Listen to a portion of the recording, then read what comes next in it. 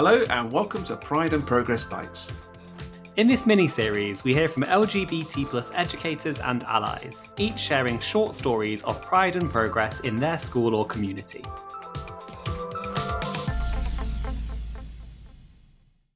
My name is Catrina Lowri. I'm a former Senko and advisory teacher. I currently work as an educational consultant. I'm a neurodivergent, and today my story for Pride Bites is about double masking. So as I say, I am neurodivergent and I'm also bisexual. And for many years, during the time when I worked in schools, I hid both of those things from people. I think part of the reason why I did that was because of shame. Traditionally, certainly whilst I was working in schools, difference was not necessarily something that was particularly embraced by some of my colleagues. There were a lot of jokes that were inappropriate to my mind, but would have been seen probably as banter by a lot of people. And so I just didn't really feel as if I could be my authentic self. Now, in the end, what happened was I had a massive breakdown back in 2017. And then I kind of had to start revealing things about myself, particularly around my neurodivergence. There was also a lot of other things going on in my life.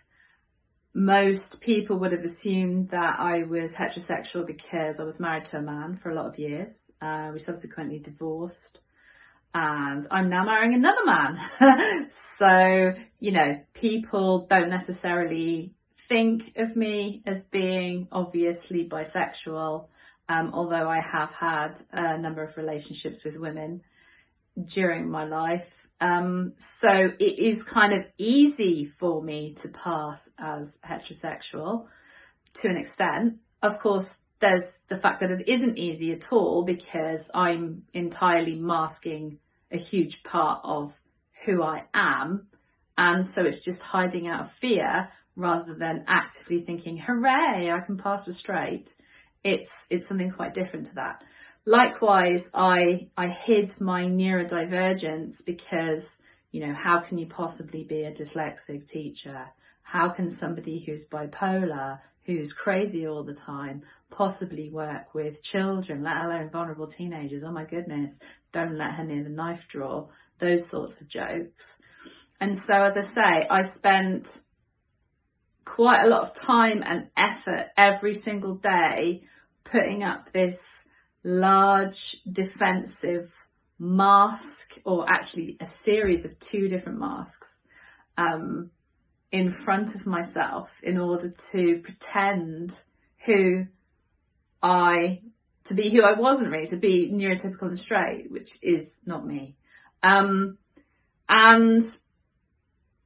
I have recently spoken out quite a lot about the fact that I have been masking. I talk about masking a lot. I talk about how much I've masked my particular protected characteristics in my identity.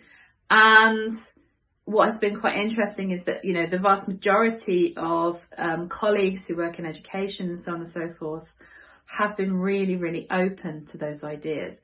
There are occasionally still people, more people who don't really know me or on social media or,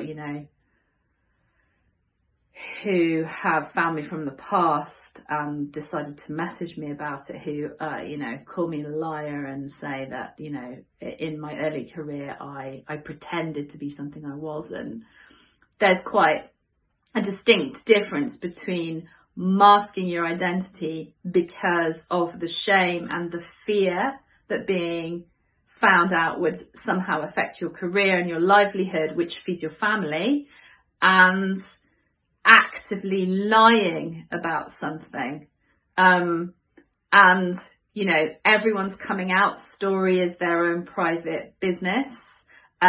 We do not have the right to force somebody else to come out, and we certainly don't have the right to make them disclose something that they feel uncomfortable about. And that's something that I feel pretty strongly about. But having said that, I would say that on balance, losing the mask was probably the best thing that ever happened to me.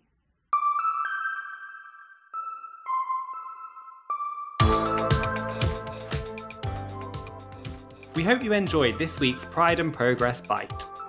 If you'd like to share a story of pride and progress in a future episode, then please get in contact. Our details are in the show notes. Thanks for listening.